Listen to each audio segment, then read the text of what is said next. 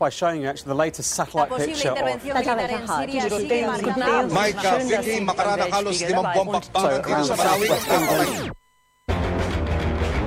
Slow News, beyond the headline.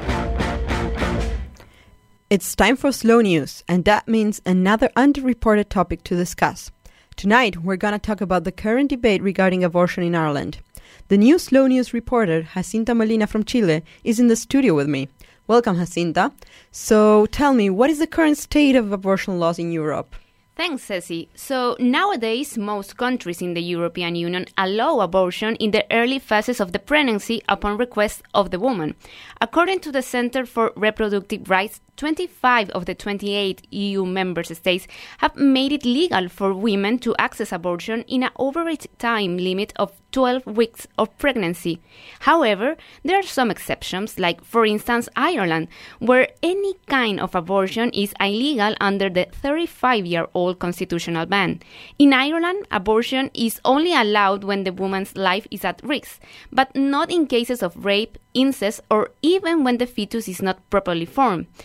Women who abort illegally can face up to 14 years in jail. But how does the Irish society deal with that, Jacinta? Are there any movements pushing for changes in the legislation? Yes, for many years, campaigners have called for a change in the law, as many women have traveled abroad to countries like the United Kingdom to get a termination.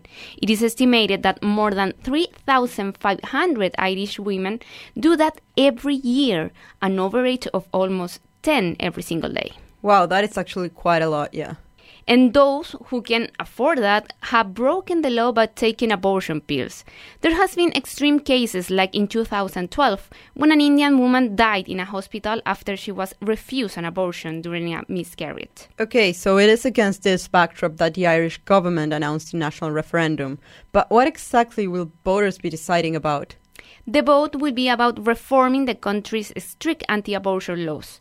Voters will be given the chance to repeal the 8th Amendment to the country's constitution, which acknowledges the equal rights of the life of the unborn fetus and the mother during the pregnancy. And when will the referendum take place? According to the Irish government, in May, but the exact day will be decided after it is debated in Parliament. What can we expect from the vote then? Well, the announcement came following the publication of several surveys where the majority are in favor of a constitutional change in this issue. This has reopened the debate in Iran, especially considering the opposition of the Catholic Church that has a strong presence in there, and also conservative parties. And what about the government? Does it have a stand on this issue? Well, that's one of the main questions, Ceci. The Conservative Prime Minister Leo Varadkar has said that he will campaign for a change in the abortion rules. This is a tip from his previous position against this issue. Well, thank you very much, Jacinta, for sharing this important issue with us. We will have more Slow News next Wednesday. Planet Mundus, the word in Aarhus. Every Wednesday from 7 to 8 p.m. and online.